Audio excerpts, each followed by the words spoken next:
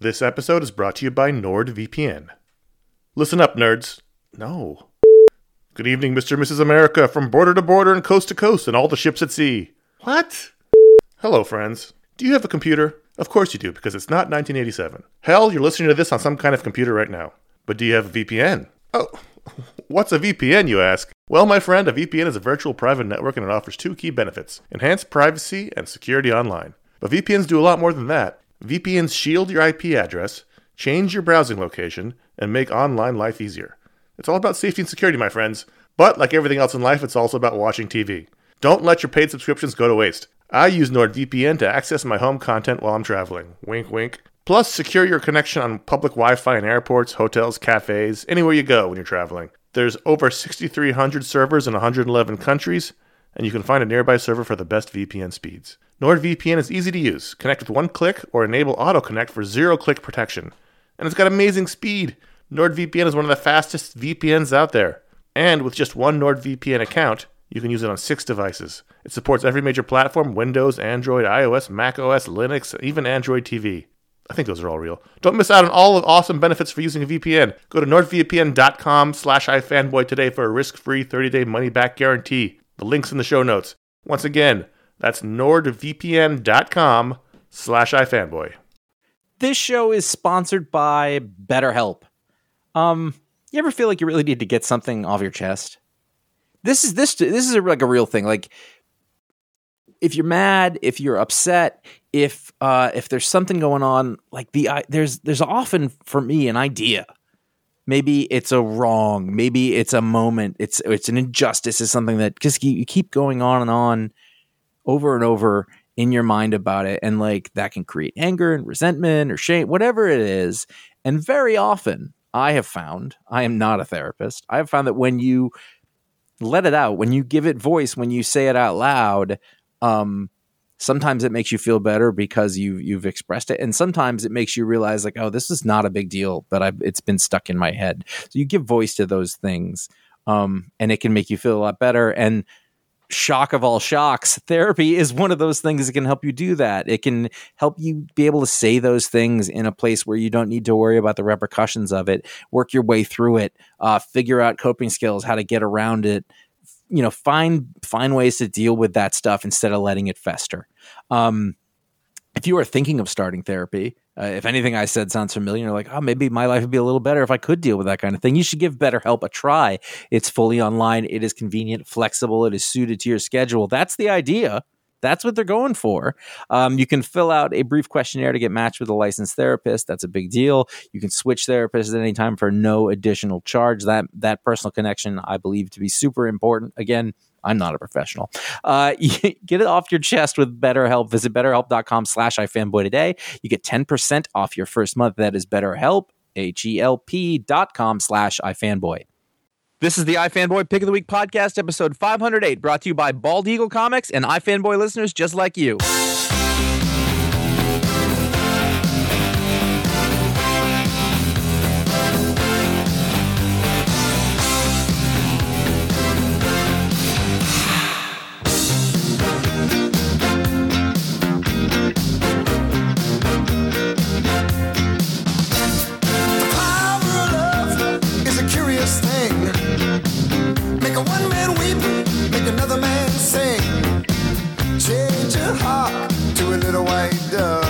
Welcome to the iFanboy Pick of the Week podcast, episode 508. That is an insignificant number. I was trying to think of something I could say about it. I was like, there's nothing. There's nothing special about that number. Nothing. I am Josh Flanagan. I'm here with Conor Kilpatrick. Hello. And Ron Richards is not here. He's in the land of my heritage. He's in Ireland. That he is. He's just wondering where he can get a snotley. He'll be back next week. That's what he said, but we don't know. It's lovely there. He might stay. No, he won't. I could do this the whole time, by the way. The Irish people are just going to fucking stop it. Jesus. We are iFanboy. Sorry. And we like comic books. Every week we read a stock of our damn it. And one of us picks their favorite book. Damn it. Oh. And we call that the pick of the week. We'll talk about that. Are we witnessing you having a breakdown? Yeah. Like, is this the moment where it's happened? Let's be honest. I think I want to say 20% of the audience, that's pretty much why they're listening. just on a long term. That's why I continue to do the show, just to be there when it happens. I know. We edged close to the sun last week when I just didn't know anything. I think that was the one. He's just speaking nonsense, and we believe him like an internet meme. Yeah. We will talk about that pick of the week. We'll talk about other books. We'll talk about some other stuff. We're going to try to read some mail. It'll be a good old time. And you know what? Just two Jamokes. That's all it is. We're back to the two Jamokes era. Two Jamokes. Two Jamokes could spoil books for you. So we're going to talk about what happens in them if you haven't read them. There's your warning. My Jamoke colleague, Connor, had the pick this week. So, pick of the week was Batman and Robin Eternal #3, and here is why. I like how you have to leave it. Let me explain. Because there were some puzzled reactions on social media when we posted the news. Putting aside that I'm not really sure what's going on story-wise. Putting aside I really don't like Dick Grayson as a super spy. Putting aside the reimagined original Robin costume is an abomination against both man and nature. Putting aside the fact that this is a weekly book, so the art team has 2 pencilers, 3 to 4 inkers, and sometimes Tim Drake looks 15, sometimes he looks 35. Putting all that aside, I think what I decided is that all I really want in my comic book life is to have all the Batman kids solving a mystery together. And this is what the story is. So it just made me happy to read, and I put the book down at the end, and I thought, this is just what I want right now. On this moment, this day, this week in comics, I want Dick Grayson and Tim Drake and Jason Todd and Cassandra Cain and Stephanie Brown and Harper Row solving a mystery together because Batman, as we know from the Batman book, is out of commission with his amnesia and his beard.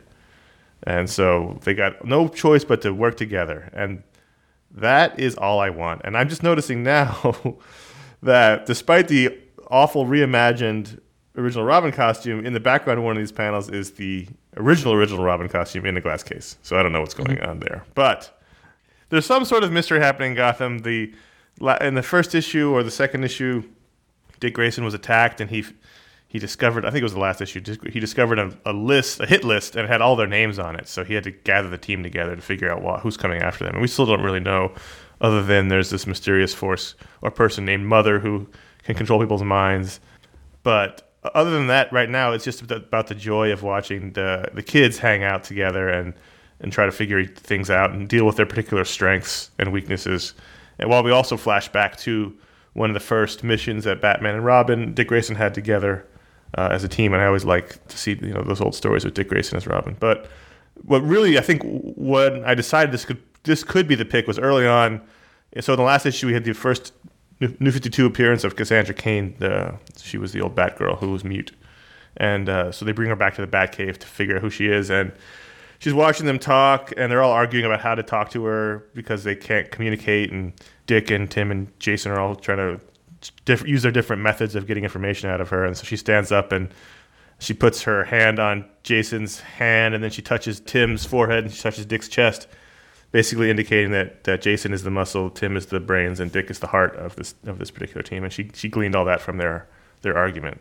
And I thought that was a really nice little character moment in that she figured it out. And that's a great way of describing who they all are in this particular unit. Dick is definitely the heart of this family. Tim is always portrayed to be the smartest Robin, and Jason is just a thug. But the less of him, the better. But I liked that moment a lot. Plus, in the background, you have Stephanie and Harper Row freaking out that they're in the Batcave, even though Harper Row's badly injured, and they're using this bat machine to fix her up because Alfred's got one hand and he can't sew her up. I assume he's not in this issue. Bat tank. Sorry, it's like a bat tank, only there's no liquid, but it's sewing up her wound. But I love all the character stuff in this issue, and if it continues to be just the kids solving a mystery, and as long as we keep Damian out of it and we somehow bring in Barbara again, then I will be super happy, even though I don't really love a lot of elements of this book. What is this book? It's if you remember Batman Eternal, this is the Batman Weekly series. Okay. Is this weekly? This is weekly. That would explain the most DC-like of credits rolls. Right. I mean, there's a lot of names there. And at first I was annoyed, but that's because you have to keep the train moving. Sure, no, I get that. But if you look on the last couple of pages when Tim appears, he suddenly looks like he's about 35 years old. But it's the weekly series. It's called Batman and Robin. It's focused on the Robins because obviously Batman's not around, at least the Bruce Wayne Batman. But we do get a flashback to an old Batman and Robin adventure. So it's really about the younger version of the team here. And again, I don't really know what the story is yet. We discussed this back when Batman Eternal was coming out and back when 52 was coming out. because that's how long we've been doing the show.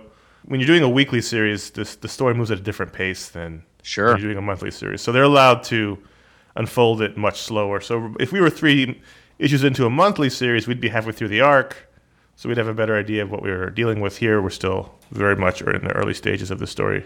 All we really know is someone's coming after them. But we don't really know much more than that. I think it's interesting that they decided to continue. So that to me says that Batman Eternal must have been some kind of a success for them. It did well enough, apparently, to continue. Yeah. So this is a nice way of doing it. This is again, we discussed this before, but we discussed earlier how you're addled, so you may not remember. But it's the writer room style. So Scott Snyder and James Tynion are overseeing the plot. Mm-hmm. And in this issue, Tim Seeley wrote the script. I believe his partner Tom King is also writing scripts for this as well. And I like that team a lot. They write Grayson. So there's a lot to like in this going forward. I don't know where we're going, but right now I'm just enjoying the characters hanging out. At the end of the day, it's all I really want. I just want to hang out. Yeah. I just want to hang out with the Robins. Yeah. I kind of want to just be a Robin. What? The Red Hood's it's weird looking. Yeah, it's weird looking. At one point they're at a bar and he opens his mask up like Iron Man. And it's just I'm looking at it now. There's going to be a lot of costume talk on this show. Well, I know we harp on that a lot. I know some people are probably sick of it, but you're just going to have to deal with it because we have a lot of angst about the way superheroes are portrayed these days, costume-wise. But I don't know why he needs some sort of Iron Man-esque mask. So you said that you were, you liked, there was a Batman flashback, which is like when Dick and Bruce were first starting out. And so I sort of excitedly flipped to that part looking for it. And then I realized I was like, oh, I'm in it. Oh, yeah. Because this is what the past looks like in this. Because, it's like all modern, basically. Yeah. And I realized, this was only 5 years, several years. Well, that's the other thing you have to kind of put aside is that we'll say 7 years now because it's been around for a couple of years, the new 52. The 7-year timeline for the new DC continuity makes no sense and even makes less sense when you deal with stories like this. Where each Robin would have been around for 8 months. Right. High turnover rate. Someone would have investigated. Some sort of OSHA or maybe the Justice League HR department would have been like, maybe this isn't a position you need to refill. Well, this would have been the DC Civil War. That's where that conversation would have started. Right. Also, the final page. I must say, the final page of this issue in which Bruce Wayne is attacked at a charity event in his honor, where he walks into the kitchen and everyone has a hatchet. I think the specificity of the hatchet is key there. And there's even one guy hanging from the ceiling. It was just dumb enough to make me laugh. Yeah, I like that. Previous to this, somebody had a crate of hatchets and was like, "Everyone, come here, get your hatchets, hurry!" Well, one guy's hiding it behind his back, like maybe it's a surprise, but everyone else is brandishing it, and he doesn't want to look. Yeah, no, you're right. Also, they're all holding it really high up on the handle. They're not going to be able to get much leverage in the swing. Yeah, you're going to lose the momentum of it. Then there's the one she's holding it with two hands, kind of. No, there's a couple of two-handers. Oh, no, there's the waiter. He has a tray. Yeah. The waiter, Dum Dum Dugan, has a silver serving tray of hatchets.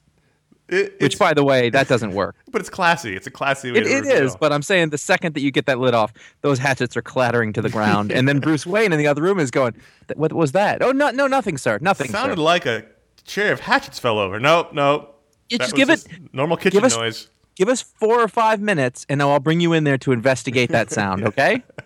But right now they have a lot of items to clean up. Right. So for me, really owning this ridiculous moment made it okay. Mm-hmm. I first saw it and I was like, silly, but all right, you're really just going with it, silly. So fine. I love how look at this is the thing about comic books. Sometimes comic book artists who've been around for a while learn how to draw a character a certain way at a certain time and never change. Yeah, this is the Alan Davis effect. Right. And this last page is great because these are some mid-90s haircuts and clothing and clothing and beard on men. I mean, they've got the chin whiskers. They just look like they're from when we went to college. That's what these people all look like. Yep. Yeah. I love that.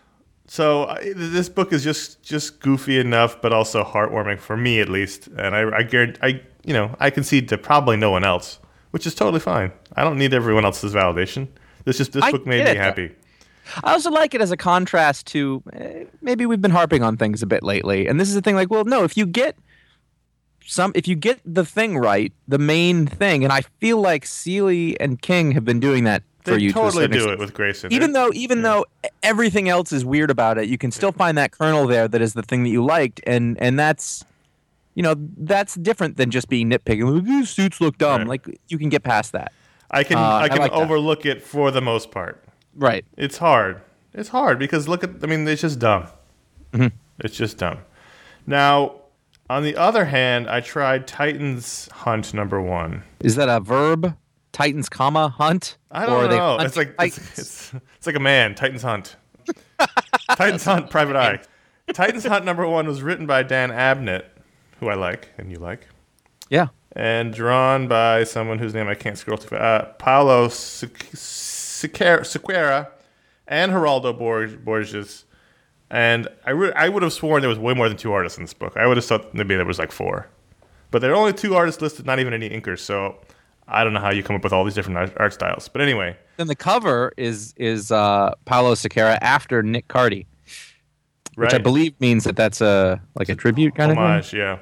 Yeah, that's the word I was looking for. So I love the Teen Titans, and no surprise considering we just talked about how much I love the Robins. And I haven't read any Teen Titans books since I think issue 2 of the original New 52 reboot, because that was one of those god-awful ones.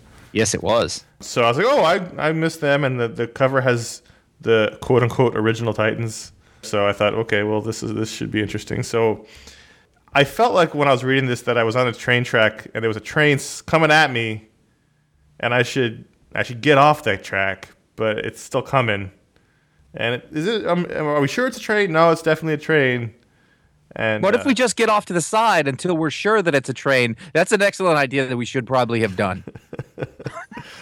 This was weird. And the way the art styles changed drastically throughout was weird. And it just, I don't know. I'm looking at it, and what I would say is there are certain pages here that look great.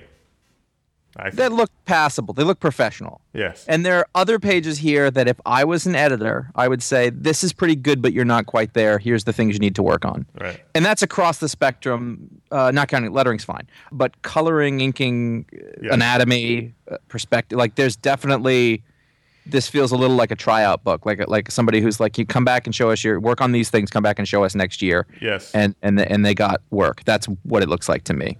Agreed. There's sizing and proportion issues all over the place here. Yep. And then sometimes like the characters look a lot smoother, like it's less rendered. And oh, totally. I didn't know who I was reading from page to page sometimes, which is a problem. So this was also another, and I like Abnett a lot, and I actually did like some of the story in here. It's just, this is a monthly. I don't even know if I assume it's a miniseries. By the end of the first issue, I didn't know what the story was, which I realized I just said didn't really matter for Eternal, but Eternal's coming out every week. Yeah, I know there's some sort of, again, mysterious force that seems to be targeting the original Titans, but that's sort of my implication. And is that really. Arsenal? Yes. Drunk? Yeah. Okay. Is he still named Arsenal? That's how far away I am with it. I assume so. It says Speedy at the end here. He catches a falling bottle of whiskey, and the guy says, "You're Speedy," and he freaks out. He says, "Yeah, you have speedy reflexes." He said, "Yes, I am Speedy."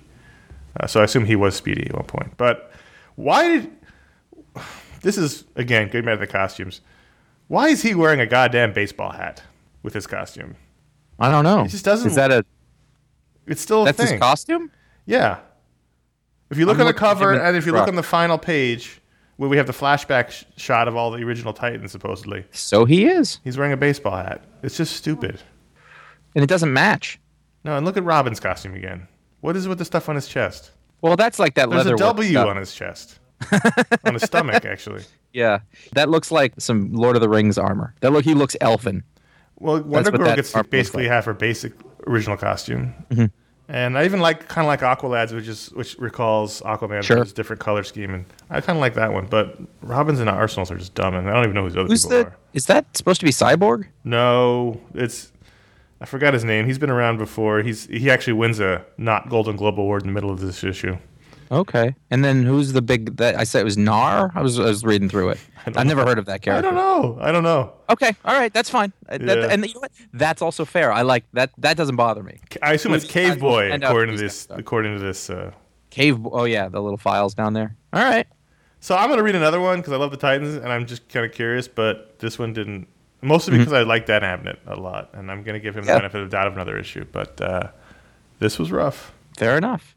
All right, well let's switch it up a little bit. Now I think I was a little dubious about Tokyo Ghost #1. I liked it was there, but I wasn't sure.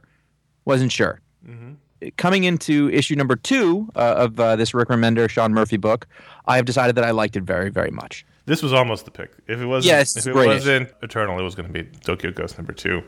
Almost solely for this double-page spread in the middle, which was just gorgeous, but also...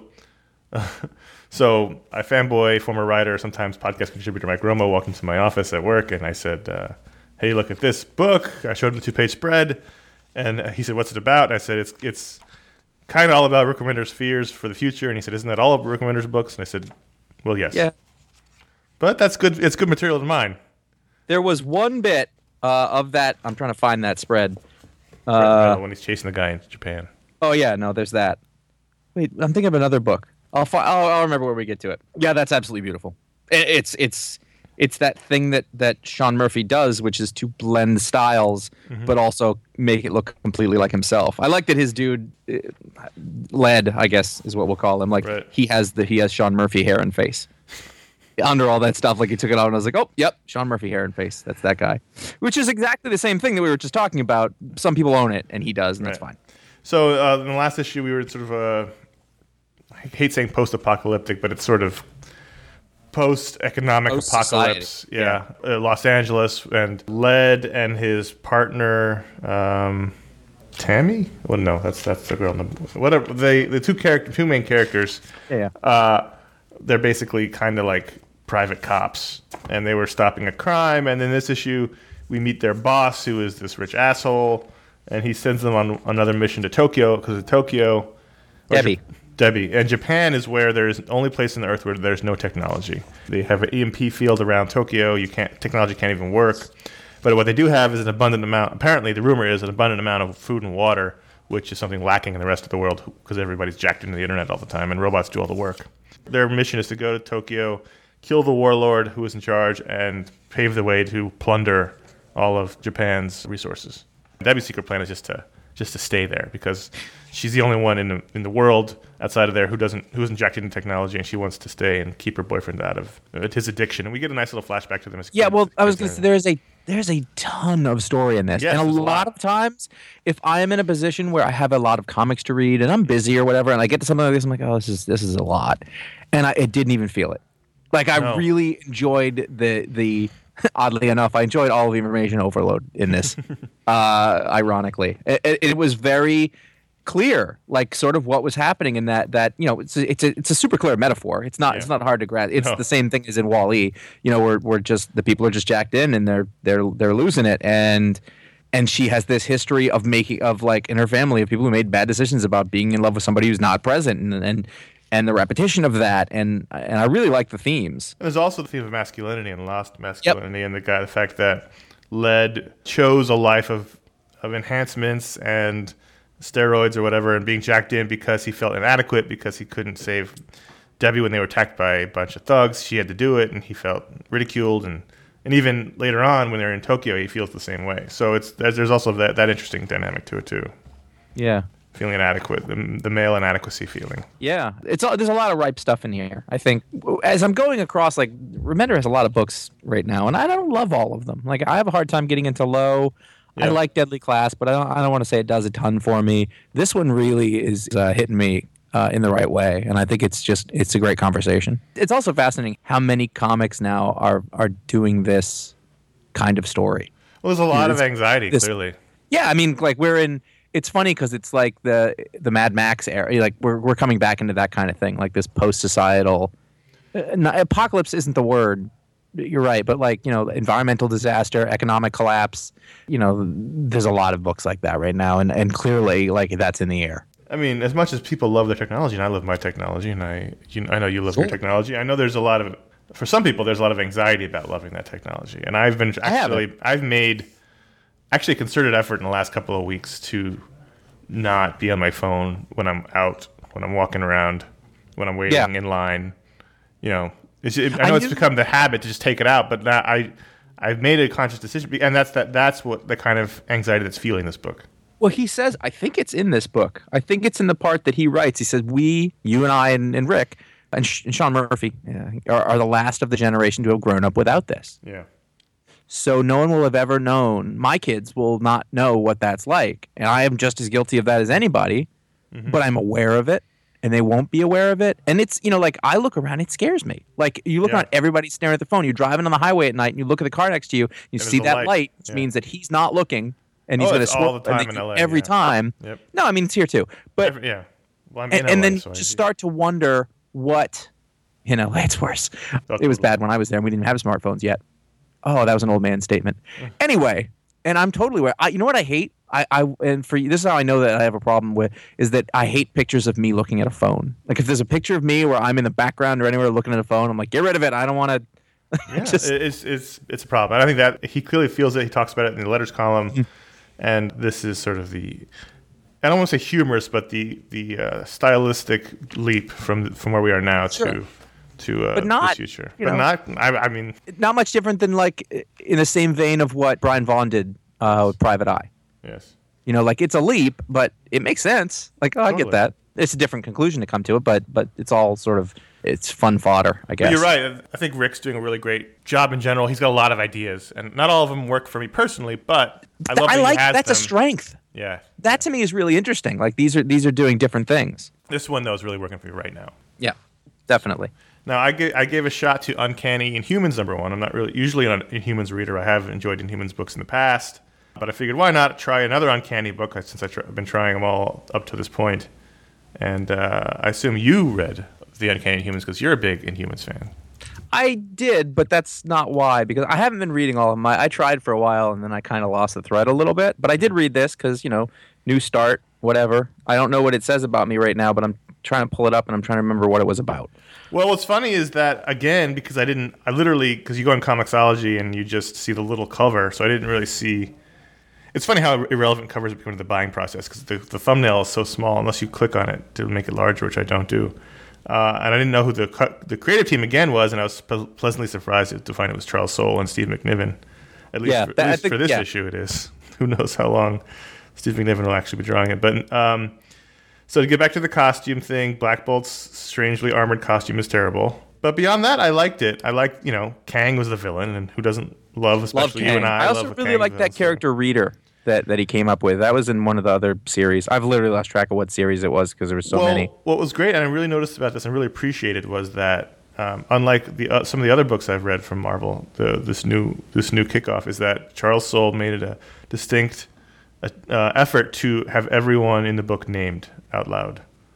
And I know some people find that hokey, but I didn't know who these characters were. So the fact that on the first page, one guy calls the other guy Reader lets me know, okay, that guy's name is Reader. I'm not wondering the whole time. And everybody, what the hell is this, Triton? Everybody's name is called out. Now, you don't need to do that. You can do that in a roll call, which is another way to do it, but you can also do it organically in the story. And I liked the fact that, I only know who Black Bolt is in this opening bit. And you're supposed to. Like, that's a pretty basic rule. You're supposed to do that. Right. And so what's funny is, like, Triton is, if you're an Inhumans guy, like, Triton's not a new character, but they all look so different in each one. Right. Each new redesign or whatever that it's necessary. So I liked that a lot. I was like, oh, good. I'm not completely in the dark here, which is nice. Mm-hmm. And I liked this. I did like it.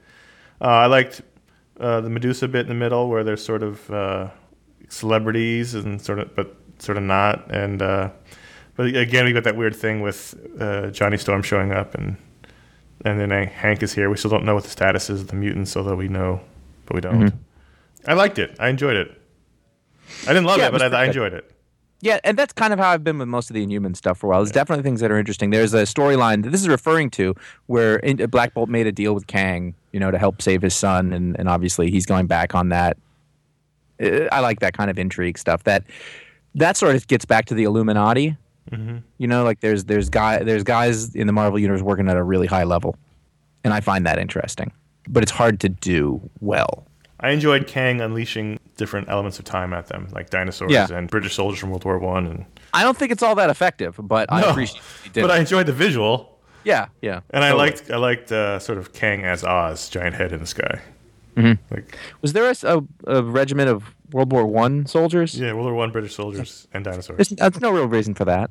Well, there's a lot of them. Yeah, I mean, and they're really good at taking punishment. That's really that was their main, I feel like they're just there to distract while the dinosaurs swoop in. They could hold a terrible position endlessly because they were told to.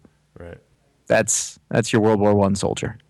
Anyway, and I liked the scene with Beast and Medusa. The tension there was nice. So related to that was Karnak #1. Karnak, the Inhuman, whose power is to instantly understand, recognize, and be able to exploit the weakness in all things. I remember that one issue I read with him. Yeah, I thought that's kind of interesting. And then I saw it written by Warren Ellis, and I thought, well, I do want to read this. Oh, that seems perfect for him. It does. And what we have is a somewhat re-envisioning of Karnak.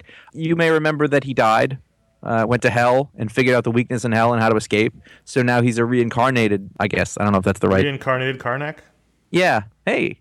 Driving a car? And he's sort of like this sort of Zen monk of Inhumans, and he trains people and funds it by being hired to go on these jobs. And he's one of those, like, he's like the best he is at what he does at that kind of thing. And he can just cut through people and beat a bunch of people. And I don't know, I'm not ready to say it's great and I'm hooked, but it is interesting enough that with the creative team involved. Who's the artist?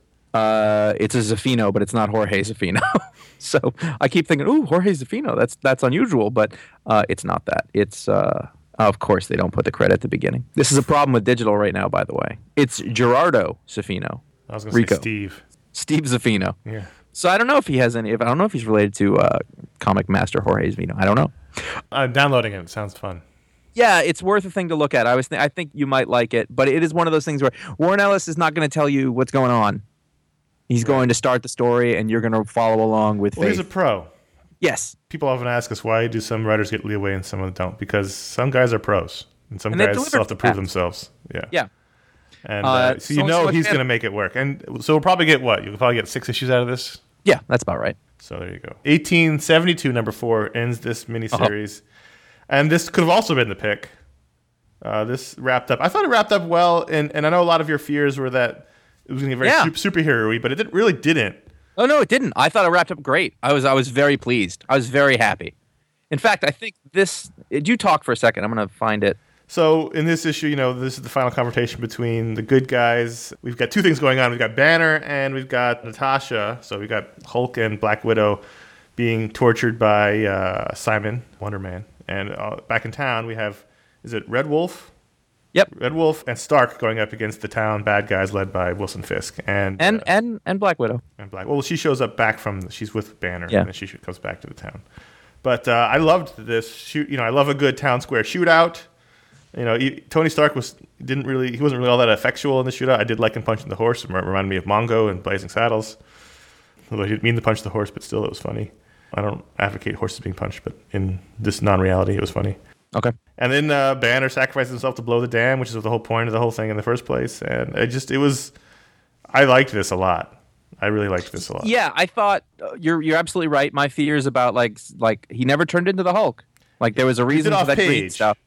Yeah, but at the end there's a giant footprint, but. Yeah, that's true. There was that, but more or less, like it wasn't a factor in the story. Right. It was more that he sort of built a bomb, a gamma bomb, I assume. Yeah. I liked that it really downplayed the superhero stuff, but all the elements were still there, and also it was super Western. Like it was, they didn't like the marching away of Fisk at the end, and sort of the killing of him in the street. It was very, very Western. There's that little bit with Red Wolf and I guess it's Elektra. Yeah, it is, and he kills her. I love after Black Widow shoots Kingpin, everybody starts dancing in the street like it was the end of the Star Wars reissue. It was just they're all swinging around, they're square dancing. It's just a big old, and then the guy's shooting guns in the air, and Red Wolf's like, "Stop shooting guns!" Just because. So who shows up at the end? Is that supposed to be Deadpool and the Punisher? Yeah, Deadpool and the Punisher. Yeah. So Pastor Frank, that's the Punisher, and then he calls him. Merc, and if you look at his belt, he's got the Deadpool logo. Yeah, I just saw that. They should have left off the mask. That's the only thing. Well, is it a mask or is it skin peeling? I don't know. I thought it was some sort of disease. He has reading glasses.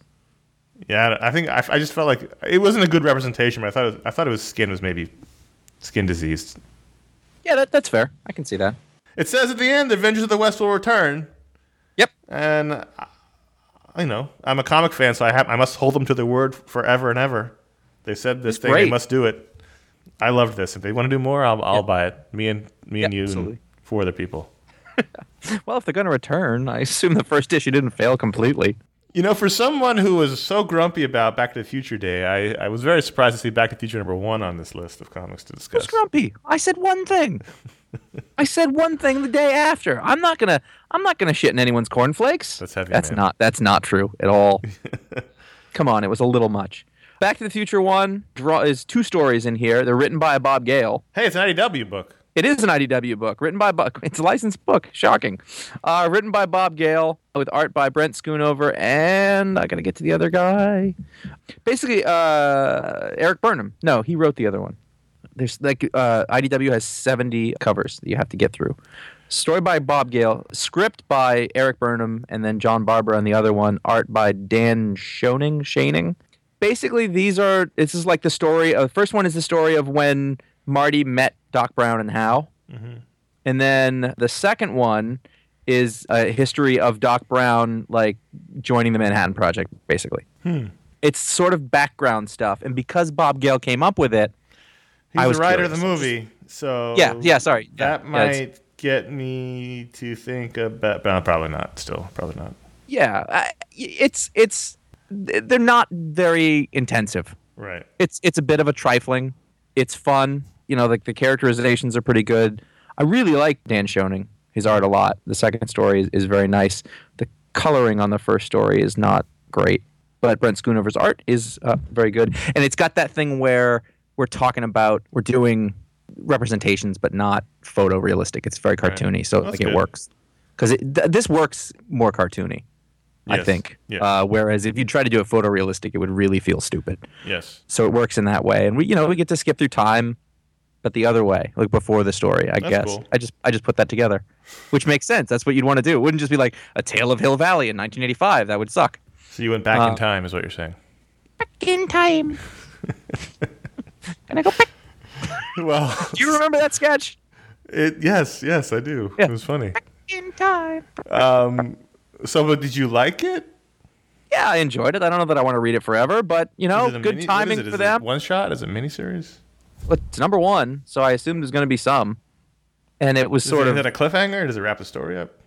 The first one was sort of, this is how they met, and then there's adventures to come, sort of kind of thing. And then the second one, he just joined the Manhattan Project. So yeah, I mean, there should be more. I think. Just check it out. You'll enjoy it. You'll enjoy it.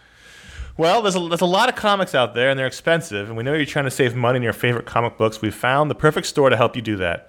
Bald Eagle Comics is an online comic shop where everything's marked down 20%. In addition to the standing discounts, they also have weekly deals, which can help you save money up to 70% on all of your favorites. And the savings don't just apply to back issues. You get the same deals from Marvel and DC new releases. I know what you're thinking. Those kinds of discounts, they must charge a lot for shipping, Josh. People often make it up on shipping. Yes. No, not Bald Eagle Comics. They don't? No, shipping is just $3 for your entire order. So if you spend $50 or more, you get free shipping. 2-day shipping for free. So, you can buy all the comics you want and you pay just $3 or free. That's all you pay for shipping. And those things are heavy. So that's what people don't understand about shipping paper. Yeah. Paper's heavy. Heavy. That's why we have meteorite. And I know as a collector, you want your comics to arrive safely, which is why every comic from Bald Eagle Comics comes with a free bag and board, and they're shipped in special bend-proof packaging. That is important. I have a very tiny mailbox. Things are often shoved into them. So if it can't bend, though, can they put it in the mailbox?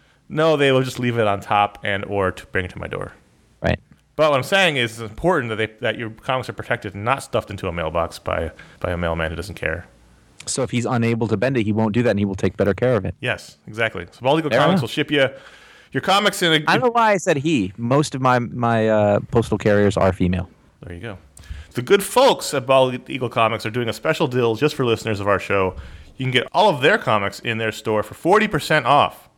Damn. Just use coupon code UNCANNY, UNCANNY, with all capital letters before November 5th. So you have if you're listening to this show as it comes out, you have about a week and a half to get your 40% off all the comics at Bald Eagle Comics. It's 40% off everything with coupon code UNCANNY, UNCANNY. You can find all of that at baldeaglecomics.com to order your comics today. It's a good deal, 40% off. Here's what you should do. You've got some comics you've been thinking about. You've been going, I don't know if I'm going to buy it. You've got a timeline here. You can pick them up. You get a good price on them. You're supporting the show, so that's another thing. And these guys are supporting us. 2-day shipping. 2-day shipping. $3. That's all you got to add in on top of it. So that's a win. Yeah, if you're someone who doesn't have a comic store in your area and you've been listening to the show and you heard about some of these books and you wanted to maybe try out Back to the Future #1, or Batman and Robin Eternal, if you weren't going to pick it up, but now you decided I also want to be a Robin. Yeah, pick it up at Bald Eagle Comics. That is the third issue, and so you're basically getting 2 issues. You're getting 1 issue of the 3 for free. Great, there you go. So baldeaglecomics.com. Clean Room #1, out from Vertigo Comics this week. Oh, it's a Vertigo #1, and I felt I don't want to say duty bound, but you're duty bound. Duty bound is exactly what it was. Written by Gail Simone. Mm-hmm. And this, again, this is another of those ones, like, it can't be that good if I don't remember what the story was. Oh, no. Who's the artist on it? I am going to the beginning of it, because I was reading that other thing. Actually, no. This was actually fairly interesting. The artist is John Davis Hunt, who did the art and color. Okay. And as a special shout-out, lettered by Todd Klein, which I always appreciate. That's always, I'm like, master. There's your benefit for going to Vertigo. You're going to talk about, well, if I go to Image, I own the whole thing. I go to Vertigo, there's going to be a paycheck. Todd Klein's not going to be lettering your books. This is what I'm getting at. Or maybe he will, actually, I don't know. I really like the art by John Davis Hunt, across the board. Very sort of simple line drawn in the vein of sort of a Steve Dillon or, what's her name from Why the Last Man? Pia Guerra. Yeah, her. Like that sort of style. Mm-hmm. So sort of an early 2000s Vertigo kind of style. I assume this was the story of people who work with technology chips, who are making rocket chips, people working clean rooms. This is their story. Not at all. No? Not a story about people working at Intel? This is basically a metaphor for Scientology. Ooh. I like those. And the L. Ron Hubbard of this experienced a trauma as a little girl where she sees dead people or monsters or something that other people can't see. Mm-hmm. And then we flash forward to meet another character who is so sick of seeing monsters that she's or dead people or whatever it is, it's not exactly clear, that she tries to kill herself, and then she decides, because she is a journalist, she's going to go confront this Scientology type woman about this thing too. And there is involved with whatever her self-help / spiritualist movement, something called a clean room, and we don't know what it is yet. Interesting. Yeah. No, you didn't love it, so now are you going to pick up #2? Yeah, I probably will. I mean, unless it's on like some really stupid week. I liked it. I thought it was well structured. A little bit of I feel like we've had. I know that the Doctor Strange book had, that here's what he sees, which is all this stuff going on in the background all the time. It's very, very similar to that. And I think there's another thing like that's going on. I'm trying to think, but I just feel like I've had this concept a few times. Having it mixed up with something like Scientology is a little on the nose in terms of topicality, I think. Sure. But it was well done. It was good looking, and I want Vertigo to succeed. So I'll check in again. I'll let you know. I wanted to really quickly mention Dr. Fate #5. I haven't been all that impressed with that sort of second wave of DC books they put out that same week. They all come out together. Dr. Fate and Black Canary and Martian Manhunter. In fact, I dropped Martian Manhunter this week. I just couldn't make it through this latest issue. But so there's something charming about Dr. Fate, and it could be the Sonny Liu art, which is really wonderful, and the cover this week was particularly spectacular. But it could also be, and I get that fact that Paul Levitz is a middle-aged or older middle-aged white man writing a book about a teenage American Egyptian kid. However, he's a pro and knows how to tell a comic book story. So I don't know how authentic it is, but he knows how to craft a tale, and the Sonny Liu art is really fantastic. So I think those two combined together really make for sort of a very charming book. I don't love it, and I get kind of lost in some of the mythology of the gods and things that are happening, but I do find myself really enjoying it every month. Every month it comes out, I think, well, should I continue? And then I do, and then I like it. So that's all I can really say about Dr. Fate. I saw it, and for some reason... Look at the cover. Look at the cover. I did. It might have been it. But for some reason, like I checked it out. It was basic. I was like, this is a Dr. Fate series. It's pretty early. And I looked, and I saw Paul Levitz, and I thought, and I saw Sonny Liu, and I went, huh. And I didn't read it. It's an odd combination, for sure. It is definitely. It's very strange. I agree with that. Old school and new school. Mm-hmm. But I like it. For right now, it's interesting. Cool. Weird World number 5 wraps up Weird World. All right. And this is another one of those things that, like, it presages the ending of Battle World, but we don't know what it was. Right. Which didn't really bother me, but I think we're going to start seeing it. I think there's another book that happened too. We're going to start seeing that a lot. Well, we saw it a lot last week. We're going to start seeing basically every book that starts over. Basically, at the end of this one, like all of the people that Archon has run into over the course of this series and fought, like joined up with him at the end, and they all went to fight Morgan Le Fay, and they were just about to win, and then there's a white flash of light, and everything is gone because Battle World ended. Oh. Dun, dun, dun, dun, dun. I'm going to go ahead and spoil it, though. So then we cut to the Bermuda Triangle, where a plane goes down, crashes. Mm-hmm. The people who survived the plane crash, which that doesn't Jack and Hurley and all the lost folk. Kate, yeah. A dinosaur comes along, and then there's a lot of weird shit happening. And then Archon comes out of the shadow, and he's like, "Welcome to Weird World. You're going to be here a while." And then it says, "To be continued." There's going to be a Weird World. I can't say it. Weird World. When people stop being weird and people stop being polite and start getting weird. See, I hear Wild World in my head. Yeah. Every time. So, it was good though. It was great. Like the whole time, this is the one that I was talking about. There is a big 2-page spread in the middle of it of like all the people coming into fight, and then at one point there's like it's either 2 fish or 2 birds just holding a small cartoonish atom bomb, just in the middle of it, and I really appreciate it. It was one of those like, there you go. That's what comics should be right there. Fish holding an atom bomb. Trying to flip my way to it, but gorgeous. The Shield book is, I mentioned before, the book that teams up. I'm sorry, it was butterflies. 2 butterflies holding an atom bomb. That's even more dangerous because they don't have strength for that. Well, it's Weird World, man. The Shield book teams up the characters from the TV show with every issue a different character from the Marvel Universe that would never be on the TV show. And last month was Howard the Duck, and I didn't really enjoy it because I don't really enjoy Howard the Duck. So I said, okay, who's going to be this month? And I looked at the cover, and here's a little one-act play about what went through my head. Oh, it's Dominic Fortune. I don't care about Dominic. Oh, Howard Chaykin drew it. That's exactly what went on in my head when I saw this issue. So it was I hear you. So Howard Chaykin drew this issue in which Dominic Fortune, old man Dominic Fortune. He's not young like he is in the cover. He's long past his prime. He's an older character from the old days of Marvel. He's sort of around that Nick Fury era, so that they've made him old because they decided, screw all those old characters. We're just going to put them out to pasture. And he teams up with Agent Coulson to go on a riverboat because Dominic Fortune's riverboat got swindled from him from Hydra. Hydra stole his riverboat in a gambling swindle. So Agent Coulson and Dominic Fortune go back to get it, and it's a kind of an Ocean's 11-esque story drawn by Howard Chaykin, and I really like it. Didn't he do a Dominic Fortune series? Yes. Yeah. That's probably how they got it. But it was fun because it was just a bunch of guys in tuxedos fighting in a riverboat. Well, that's all right. So, and Howard Chaykin's awesome. It was good Chaykin. So there's a new Invincible reboot. Again. Yep. Another one. Yeah, so this is issue 124. Yes. And we start where they started issue number 1. What do you mean? It's issue number 1 of Invincible, except Mark is the same Mark we've been with all along, and he doesn't know why he's there. So he knows everything. So did he wake up in his old body? Yes. Yeah, his so powers old Mark is in his young body. It was going to be that day. Yeah, so he has to go and talk to Eve, and she's like, "How do you know who I am?" And he has to like have in the end is he starts to have the conversation with his dad because if you remember the beginning of Invincible, it was pretty ugly. So this is like Too Cool to Be Forgotten, but with it's exactly like Too Cool to Be Forgotten. Yeah, it's the Alex Robinson graphic novel. It's exactly that. Awesome. I love it. I know. I love it.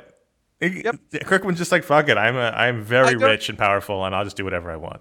I literally don't remember how the last thing ended. I know that they were on the alien planet, and everything was really weird, and they were trying to get along and make things work, and now this.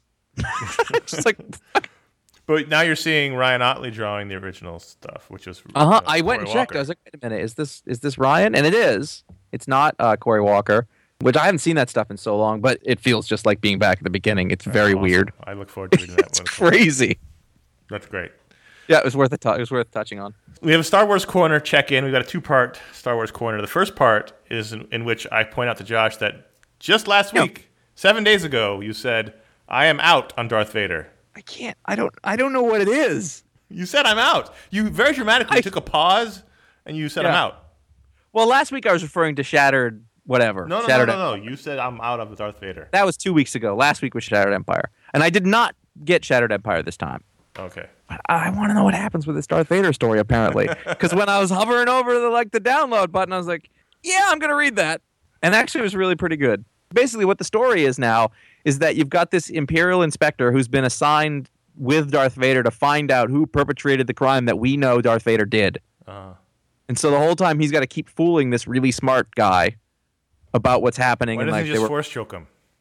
Because he can't. He took care of the last guy, and then this one's much smarter and better. You can't. I don't care how smart you are. You can force choke Einstein. I know, but then there's going to be questions. Well, like whatever. that last one you were with. Force choke the next guy. Whoever has the questions, he gets force choked. Force choke everybody. That's what the beauty of the force choke is. You're not wrong. So my point is, like, I did. I went back. I jumped on that wagon, and also he does try to force choke the girl, who of course has been helping him all along, and he doesn't care about anybody because he's Darth Vader. And she, she gets out of that, and they move along. It's like the parable of the scorpion and the whatever. Yeah, frog. Scorpion and the frog. You know it's going to happen. So, yeah, that happened. Everybody double-crossed everybody else. So now are you staying? I'm going to read the next one. Okay. So, quickly tell people how they can help the show, and then we'll get back to Star Wars Corner. ifanboy.com/support. It's all right there. You will find an Amazon link where you can very easily go into Amazon.com and buy whatever it is you need through that link. It will look and feel exactly like your normal Amazon experience, except the things you buy will get credited to us, and then we will be paid by them, and that is a way that you can very easily support the show. It's actually quite important to us. So if you make that your Amazon link because you really appreciate the show and you want to give back, that is a wonderful thing that you can do.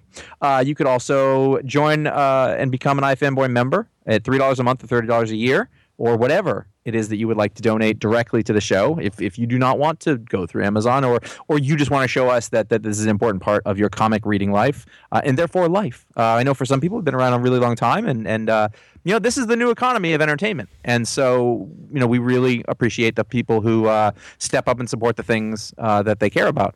And we appreciate it if you'd be one of those, if you have not already. Great. And other shows you like. The podcast. This is how the economy is shaped up. A lot of times there's not enough people, unless you're really famous, to have advertising sort of fully support a thing. But this is a really good way to sort of participate directly. So thank you. Now we're going to do some audience questions, and we might run a little long to get them all in just because we have been neglecting them. But the first one is about Star Wars, so I'm saying part 2 of our Star Wars corner block. Greg M. from Medford, New Jersey writes and says, I'm assuming the Star Wars blackout is continuing into the newest trailer released on Monday night. Yes. Yes. And that has led me. You want to finish this question? Oh yeah, no, that's it. That's all the question. Nice short question. So I feel like this can function as a bit of a support group. This show? Have you watched it yet, Connor? No, I have not. Well, here's the thing. Excellent. We actually had an interesting discussion at work because literally 50% of the office has watched it, 50% of the office has not watched it, and is not going to watch it. So the 50% of us that have not watched it said, what happens if we're at the movies and it comes on? So I went to the movies the other day. Yeah.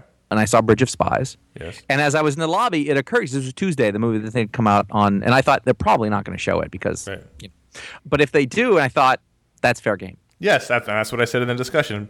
It's in the theater. It's in I'm not going to search it out, but if I'm at a movie and it's presented to me, I'm going to watch. I tried the Jeff Kanata thing. Our buddy Jeff Kanata doesn't watch trailers, and when they come on, when he's in the movies, he covers his ears and his eyes. I tried that once after hearing about him do that. It's a long time, too. It's so loud in the theater, I couldn't keep the sound out. I don't know how he keeps from hearing it. I heard the whole thing, so I thought this is pointless. So if I'm at the movies and it comes on, I'll watch it, but I'm not going to seek it out. I don't want to see it. It's already so close. I've already got my tickets. I'm already going to go. It was too late. You'd heard everything. I've heard everything. And I know that also the Black God is extended to Ron as well. None of us have watched the trailer. There was maybe a moment a couple of days ago where I was like, nope, not going to do it. And I was watching The Daily Show, and they did a story about that and the resultant quote-unquote boycott by morons. And I had to look away every time they were starting to show footage. Yes. And I've seen some stills, and I'm not happy about that. But it's very hard to get away from it. I've definitely seen things that I didn't want to. Yes. Because it's sort of everywhere. In fact, if there was one benefit to the Back to the Future day, it was that all that Star Wars stuff seemed to go away for a little bit. It'll be back, but I'm going to have to go to blackout as it gets closer. Mm-hmm. Scott S. It's not Saskia. It's not. Okay. It's not. I have been a long-time listener since the revision 3 days, but first-time writing. Long-time listener, first-time caller. I look forward to each week to your shenanigans. My problem/question is, my wife hates that I read and collect comic books. I'm 31 and have been collecting since X-Men #1. Jim Lee, we know. Well, it could have been X-Men #1, Stan Lee, Jack Kirby. Yeah, well, if he's 31, that doesn't make sense. I'm just saying he's Nope. not. Okay, Nope. continue. She can be somewhat supportive. For example, she let me decorate our guest room in a Batman versus Superman theme. That is more than somewhat supportive. Continue. Yeah, because Connor and I both have supportive partners, and that's not happening. Yeah. Anyway, and will enjoy all the superhero movies with me, but for the most part, complains that I spend $60 at the comic book store in a month. Finish. I got a lot of things. How do I get her to see the value, love, and legitimacy in buying single issues?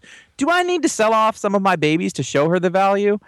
There's a lot of stuff here. With Image putting out great new stuff all the time, I'm constantly reevaluating my pull list to fit in the budget that I know won't make her mad. So much to go. Also, I should point out that we have a stable financial stream, so it's not like I'm spending outside of our means. She just thinks it's childish. Thanks for any help and advice. Every so often we get an email that's like getting a 64-ounce steak. There's just a lot of meat on this bone. There's a ton. First, I just want to say, we mentioned it before, that is not somewhat supportive. That is super supportive. Yeah. If I said, hey, let's decorate this room in a Batman vs. Superman theme, I would get a death stare that would burn holes in the back of my skull. And I would say, ha, I was kidding. But and let's be fair, your girlfriend is very into comic books. Yes, but not I mean, like not that. even like reads them weekly, buys them. Yes. Knows the stuff. Yes. And the things I don't want to decorate. No. Well, that leads to the question: when you say Batman versus Superman, are you talking about the movie? I don't know, but anyway, that's a big big concession on her part. Also, $60 a month. I used to spend that in a week. I thought it was going to say per week, and I was like, yeah, I can understand. Oh, a month? $15 a month. So that's 5 issues basically a week, or less, probably the way the prices are going. Yeah, these days. That's nothing. Yeah, and if you can afford it, all right. So I used to spend $80 a week. So it sounds to me like your basic this is just straight marriage stuff. It doesn't matter what it is your hobby is, if it's golf or cycling or a mountain bike. Yeah, anything, guns, what like this is all. No, every subculture has this, and this is just how to be married, and it will never go away, ever. No. So here's the thing. This to me sounds like the real issue is that she doesn't accept the legitimacy of the comic book as a form. She says it's childish. Well, there's your problem right there. Also, one more thing before we get into that deeper question is that there's no value in the single issues. No, certainly not anything you bought since X-Men 1. Yeah, I mean, maybe in that time there's maybe 20 single issues that are worth maybe some money. And and if you were to sell them all in bulk to somebody who would be willing to buy them, 10 cents on the dollar if you were lucky. The value is the artistic value and the joy it brings you. This is what I'm saying. That's the value of it.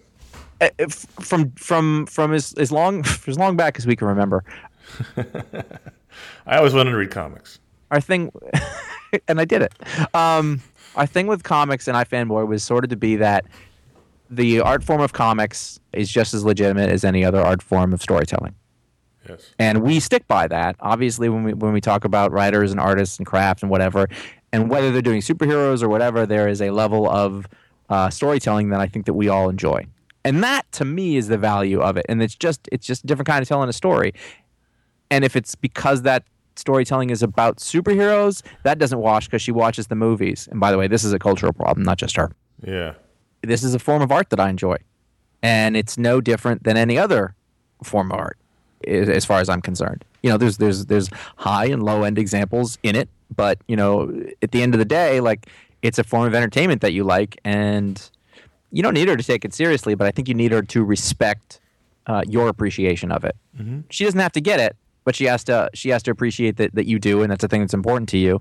I'm offended by the idea that somebody would say it's childish. I think that's silly and increasingly rare today, by the way. But I don't know. I think it's just you don't have to like it, but you got to understand it's an art form, and I really like the way that this art form and storytelling form works. And I'm gonna keep reading them. because we can afford it. It's not hurting anybody, and you know, Yes. if not, you can hit the curb. It's weird that you're allowed to do the room like that. Yeah, that's bizarre. It's weird, right? Stephen Yu from Chicago writes and says, I've been reading comics about 2 years now and just started listening to the podcast by downloading about 6 months of episodes and getting fully caught up. I was particularly happy when my love of Airboy was validated by you guys since I can't get anyone else into it. My question is this: how do I get caught up with the vast amount of knowledge and history of comics, writers, artists, etc.? I can critique and have an intelligent conversation about movies and would really like to get there with comic books, such as understanding the changes in the industry, artistic influences, styles of writing, and so on. Could you recommend any good reference books for the history of comics to help someone hold their own when talking to seasoned comic book nerds? Also, or perhaps include a throwback pick of the week in each episode to recommend a significant story arc, artist, writer, change, or graphic novel. Let's start with the end first. So we're not going to add a throwback pick of the week to the show. But No. I'm going to point you to 3 links that will help you out. Okay. The first link is revision3.com/ifanboy. The second link is Does that still work? Yes, revision3.com/ifmini, IFMINI, and then also there's youtube.com/ifanboy. There you're going to find about 5 years worth of video shows that we did, in which we mostly talked about important stories, history of comics, artists and writers, style, everything. This show is about the weekly book, so it's about what's new and happening now. The video show we did from 2007 or 8 until 2012-ish was all about sort of evergreen topics. So that's where you're really going to, if you sit down and watch all those shows, you'll have a much better idea of the history of comics and characters and artists and writers than you would just reading the books. The benefit of that also is that as you're going through it, you're going to be learning along with us, sort of, because that's us also doing that. And the only thing that I would add to that is exactly what I would have said. We did that for a really long time, and it was fairly comprehensive. Obviously, some of them will feel a little dated, but the themes are still there. They were designed that way. It's a little bit of you got to put in your time. You got to put in your 10,000 hours. It's your Malcolm Gladwell thing. Yeah, how did you become an expert on talking about movies? Is you probably watch a lot of movies. And thought about them and read about them and talked about them for a really long time. And this is the same thing. What books should you read? So there's the standard ones you recommend. What's the Stan Lee one? I can't remember the name. You always recommend them. Yeah, it's been a while since I did that. Stan Lee was by Tom Spurgeon and a co-writer. And then there's a couple of Jack Kirby books. And to understand superhero comics, those are the ones you got to start with, really. Kirby, King of Comics, which is sort of a big, sort of more of a coffee table book. Stan Lee, The Rise and Fall of the American Comic Book. There you go. Also, Marvel Comics, The Story by... Absolutely. What's his name? Sean Howe. Sean Howe. That one 100%. That's a must-read. 100%. And then Tales to Astonish by Ronan Rowe, which is a story of Jack Kirby. Yeah. Those are great books to read. Those are mostly all about Marvel, but... you should read Understanding Comics. Yeah.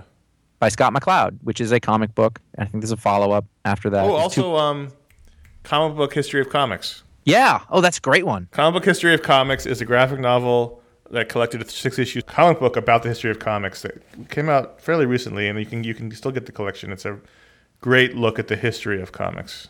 That'll give you a really nice overview of the entire industry. So then the other thing you can do, find the guys that you like who are making comics today, writers, artists, whoever, and find interviews with them or, written or podcast or whatever, and listen to the stuff that they're talking about. Listen to the people that they're referring to, the people that they came up with and why, and then look at that stuff. And you will start to see that through line. It's the same thing you do with movies. You understand that, Spielberg was influenced by the filmmakers before him. You hear Steven Spielberg, and then you want to go back and you want to watch a John Ford movie. It's the same thing. I do it with music too. Like when I was 15, Eddie Vedder was like, I like The Who. So I went back and listened to that. And then you find out who they like and you go back from there. And you start to see these through lines. You start to understand this stuff. That's how I built it personally, but it also just takes a lot of time. And I mean, I honestly feel like only in the last few years, certainly not when we started the video show, were we able to speak relatively competently and intelligently about comics. Mm-hmm. And it gets better and better. I'm sure that there are people who are like, you guys don't know what you're talking about. Because it's also subjective. Well, at the very least, it's entertaining, hopefully. Yeah, no, it's fun. It's fun learning. I mean, if you like and it's funny because I hope that the guy from the last one, Scott, is listening to this.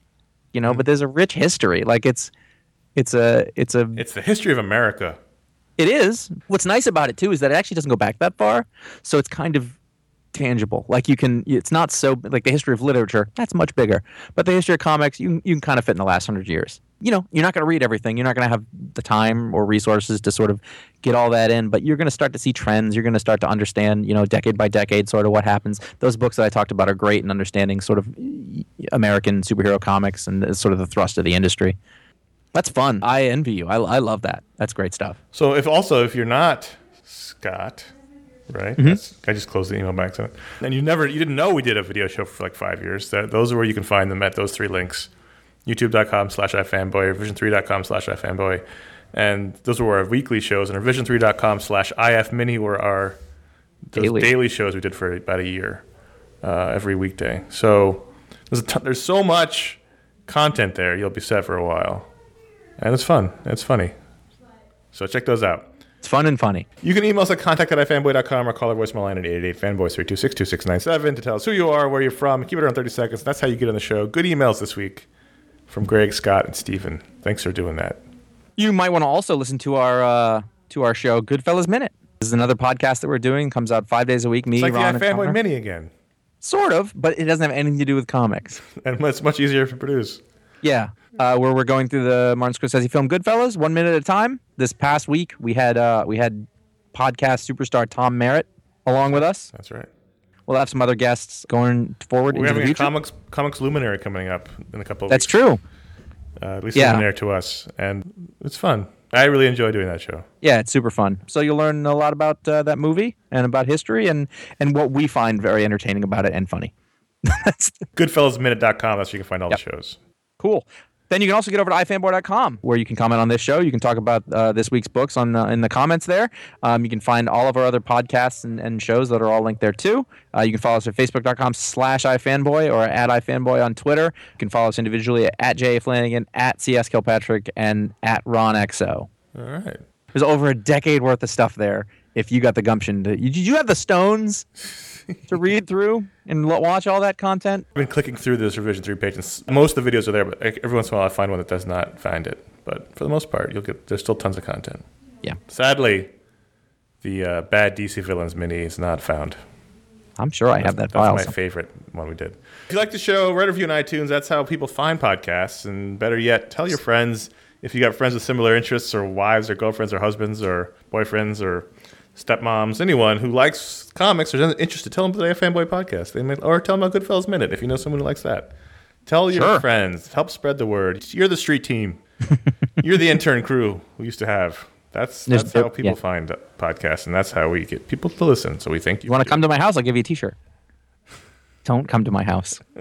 There's a lot of issues there. You just wait. There are also a lot of issues at my house, but again, that's not really sending you away. So just forget I said that. Edit this out. All right, I'll edit it out. So that'll do for this week's show. Thanks for listening. I hope you learned something about the legitimacy of this great medium. I learned your spineless in the face of Darth Vader. Yeah. I don't blame you. What are you going to do? All right, until next week, I'm Connor. I'm Josh. Bye. Don't need money. Don't